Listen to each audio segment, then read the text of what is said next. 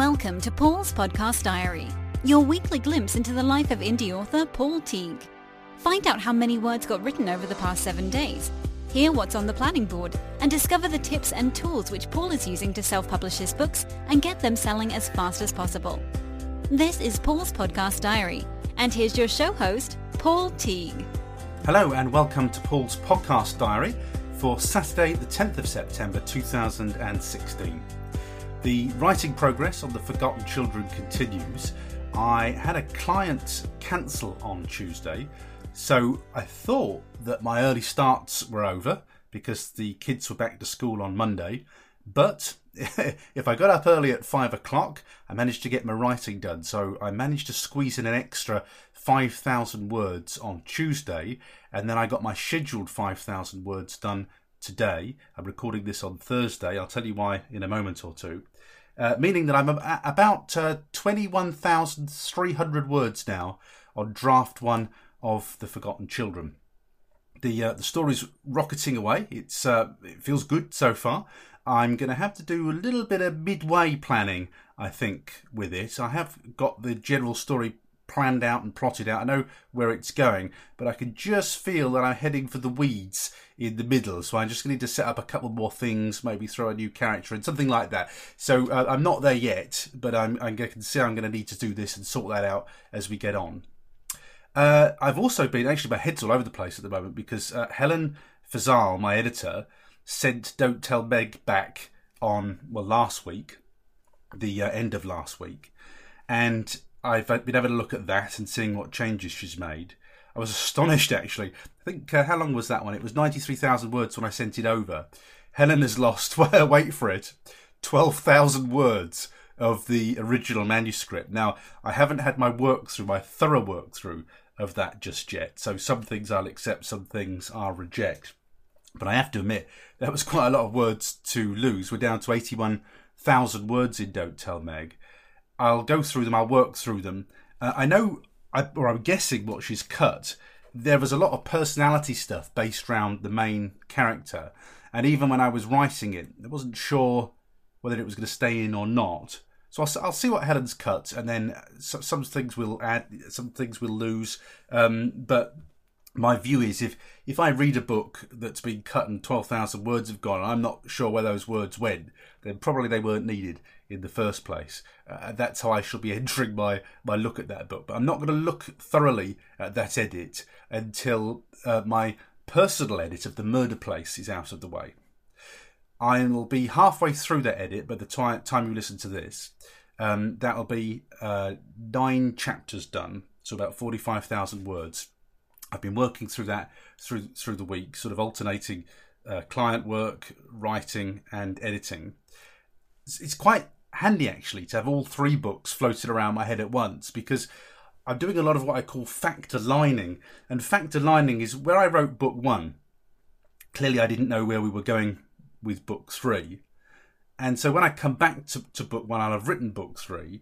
It just means that I can set things up maybe a little bit more strongly or hint at certain things. I'm coming back through book 1. I can just make sure everything's completely in alignment across the trilogy. I quite like doing it that way. It's been very handy for me going through Don't Tell Meg because it refreshes my memory on what's going on with the 3rd book. It's working very well. So I quite like working all 3 books together, even though it does feel like madness sometimes with all these different plot lines and characters going through my head. So editing and writing is what I'm doing at the moment. The Murder Place first. That should be finished by next week, by the time I record the next diary for you. And then I will move on to Helen's edit of Don't Tell Meg and give it my final, or hopefully final, run through, just to accept or reject the edit suggestions that Helen has made. I booked a podcast recording this week, very pleased with this one. A gentleman called Edward Trayer. Now, Edward is an author and the organiser of the Wishing Shelf Awards. Now, these are great indie author awards. If you haven't checked them out, do look for the Wishing Shelf Awards. If you just do a Google search for that, then it will pop up in the search engine. And I discovered these awards last year and entered them. I didn't come anywhere, I hasten to add, in that particular set of awards. So I shall be asking Edward more about them and asking him to give me some top tips for what they choose and how they do it. But I love these awards because you can enter your book and they get sent to real people to read them, just genuine readers. And if you want to, you can get feedback on your book too. So they're really there to nurture and support the indie author. I think they're a great idea, and I'm really looking forward to chatting to Edward.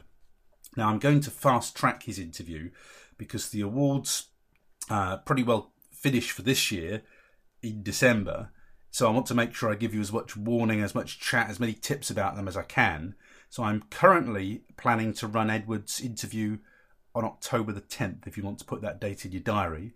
And if you have got a manuscript ready to roll, it doesn't have to be hot off the press, it can have been published. If you look at the T's and C's, the terms and conditions of the Wishing Shelf Awards site, you'll see what the requirements are. But it might just be worth you hanging back to hear what Edward has to say prior to submitting, if you've got a plan to submit for that. I'm very pleased to say that I'm going to be doing a live webinar on the 25th of September. I used to do loads of webinars when I was internet marketing. I just used to start up the software and off we'd go, and I do all sorts of stuff on webinars. And then I did loads of them. And I don't know why I stopped. I think it was because I moved out of internet marketing and really didn't sort of have anything else at that point to sell or promote. I was working, obviously, but wasn't really producing my own products. So I just stopped doing webinars. And I really enjoy webinars, and I've always had lovely feedback from them.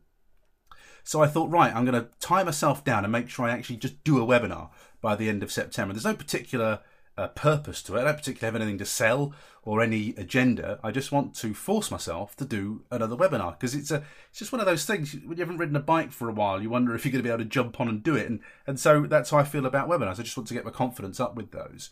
And one of the things that I see all the time on authors' websites when I'm researching people for podcast interviews is they're all using these Weebly and Wix sites, and it drives me mad. These things are awful, and you don't own the site. If you want to move, it's going to be a real pain for you to move. And the same goes for Blogger and WordPress.com. In my opinion, and I would admit that I'm a little bit on the geeky side, but you don't own your site if you have a site like that. So you might be building this wonderful author site with loads of content, and you don't own it. And to me, when you're building a business, that's crazy. I want to own my assets when I'm in business. So I'm doing a webinar about, WordPress, setting up WordPress in 1 hour for authors. I'm going to show and demonstrate on that webinar just how easy it is to set up your own WordPress, your own self-installed WordPress installation. It's really easy when you know how, and I'll be demonstrating how on that particular webinar. And I'll be talking about the suite of plugins, free plugins, that I add to every WordPress site that I ever build. I build a lot of these. I've been doing it today. I was doing it yesterday, talking to people with WordPress sites, telling them what plugins to put in. I've done this a lot of times now. So I'll be sharing that experience with you on the webinar on the 25th of September. It's 7 p.m. UK time. And if you want to check it out, I've created a shortened link for it. It's at paulteague.com/webinar 25. Get signed up for that. If you can't be there for the live webinar, you'll get the replay automatically. And for anybody in the UK who, like me, might be watching Poldark on a Sunday evening, don't worry. I promise to have you clear in time to get yourself a nice cup of tea or whatever it is you like to drink and sit down with Poldark by 9 o'clock. Big weekend this weekend. It's why I'm recording this on Thursday. We are, of course, or I say we, that's a royal we. I am releasing these on Saturday throughout September, just as a trial period. But I'm going to be this weekend at the Festival of Writing in York. I attended this event a year ago. I can't believe it's a year ago. It's based at York University, and you get to sleep in a student room for the weekend. And do you know what? They all have en-suites these days, which is amazing. And the grub is fantastic. Now, that's distracting from the fact that the event is also extremely good. But I shall be spending my weekend in seminar sessions, just learning about all sorts of elements connected with writing, mixing with authors, hopefully picking up a few podcast guests along the way. In fact, I have got a podcast interview booked with Dave Gochran, who is the author of a book that you probably know called Let's Go Digital. I forgot. Let's Get Digital. It's on my bookshelf. Let's Get Digital. It's the author of Let's Get Digital, and managed to tie Dave down, and I hope we're recording an interview on Saturday. and that will be running in a couple of weeks' time.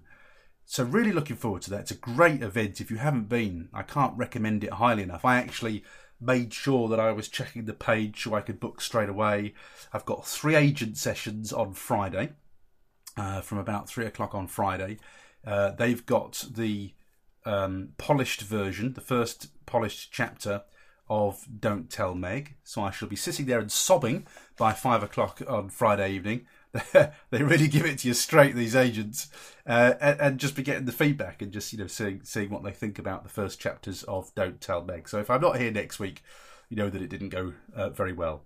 I think that's pretty well it for writing news this week. I'm just delighted that managed to get a bit of writing done, managed to get some editing done. I know I'm looking at my agenda at the moment, and it's either clients, editing, or writing, and sometimes it does feel like it's a little bit dense. This last week and the next week do feel like they're a bit dense. So I'm looking forward to getting through next week, managing to keep up with the writing. I got to get this book finished by the end of October. I'm on a firm deadline with that, and then that'll be my 3 thrillers done. I had planned, as you know, if you listen to this diary, I was hoping to get 10 non-fiction books done in addition to all of that by Christmas. That target hasn't gone yet, but for reasons that I'll probably reveal to you in the next couple of weeks, it's going to be under pressure, and I may have to jettison it, or I may have to make it a more informal target. So it may be something that I kind of want to do, but it ain't going to go on my planning board when I set my targets for October, November and December. So I may have to make that an informal target rather than a formal target. The other thing I was hoping to do was to write a book during NaNoWriMo month. Again, for reasons that I will reveal to you shortly on the webinar, that may also be under pressure. So I got to make sure I get the 3 thrillers done. That's obviously my priority. I still think that if I don't manage the NaNoWriMo count, then I should still get that one done, in 6 weeks rather than 4. Because it's only going to be a 50,000 worder, so I should be able to get that out in time, I hope. The other thing that's going on at the moment, I must remember to tell you this, is that I'm working on Ian Sutherland's beta test for his Twitter program that he's devising. And I've just literally got started with that. Ian's had the passwords to my second account. Now, my second account, it's one that I set up ages ago when I was dithering a bit about what the sort of the join point would be between my digital marketing and my self-publishing work. And I have a second Twitter account at @SecretBunkerFan, @SecretBunkerFan. And you'll see, I think, about 200 followers on there, and I don't really post on it. I started it, then just left it there. And Ian is going to take over that account, and he's going to use it as a beta test for his Twitter strategies. And he reckons he can add many, many followers, targeted followers, to that account. And I did say to Ian when I got booked in for that, when I got selected, I'd really like to do a couple of interviews with him for the duration of that test, just to share what's going on and actually what's happening and what the progress is. So we're literally in the absolute beginning stages at the moment. Ian has literally just confirmed that he's got into my Twitter account, and he needs some information from me now, stuff to share, the sort of hashtags that I want to follow and things like that. And that should, I would expect, sort of get underway in the next week or so. So when we've got something to report, I'll book Ian in for an interview. We'll drop it in. I'll either drop it in the feed or I'll sort of drop it into the episode. Not quite sure how I'm going to handle those yet. I'll probably drop them in as an extra episode on the feed, so you won't miss them if you subscribe to the feed. Okay, an earlier diary this week, recorded on Thursday evening, because I'm heading off to York tomorrow. Looking forward to seeing the agents, looking forward to the sessions, and I'll give you a full report in next week's diary and let you know how it went. And if you hear just gentle sobbing for 20 minutes next week, you know that the agent feedback wasn't positive. Okay, and also, by the way, as we're on Saturday now, I need to remind you who's coming up on Monday. My guest on Monday's podcast is going to be Griselda Heppel. Now, I talked to Griselda some time ago. Now, I'm sort of recording this and thinking, crikey, we spoke quite a while ago, but for various reasons, I had to shuffle the order of different interviews. Griselda did a great interview, very, very interesting. She's talking about historical children's fiction. It's going to be episode number 28 of the podcast, and it's going to be broadcast on the 12th, Monday the 12th of September. So Griselda's first book was called Ante's Inferno, not Dante's Inferno. You'll find out why that is in the interview.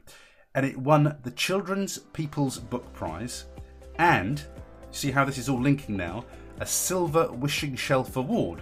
Of course, I'm talking to the organiser of the Wishing Shelf Awards in a future podcast.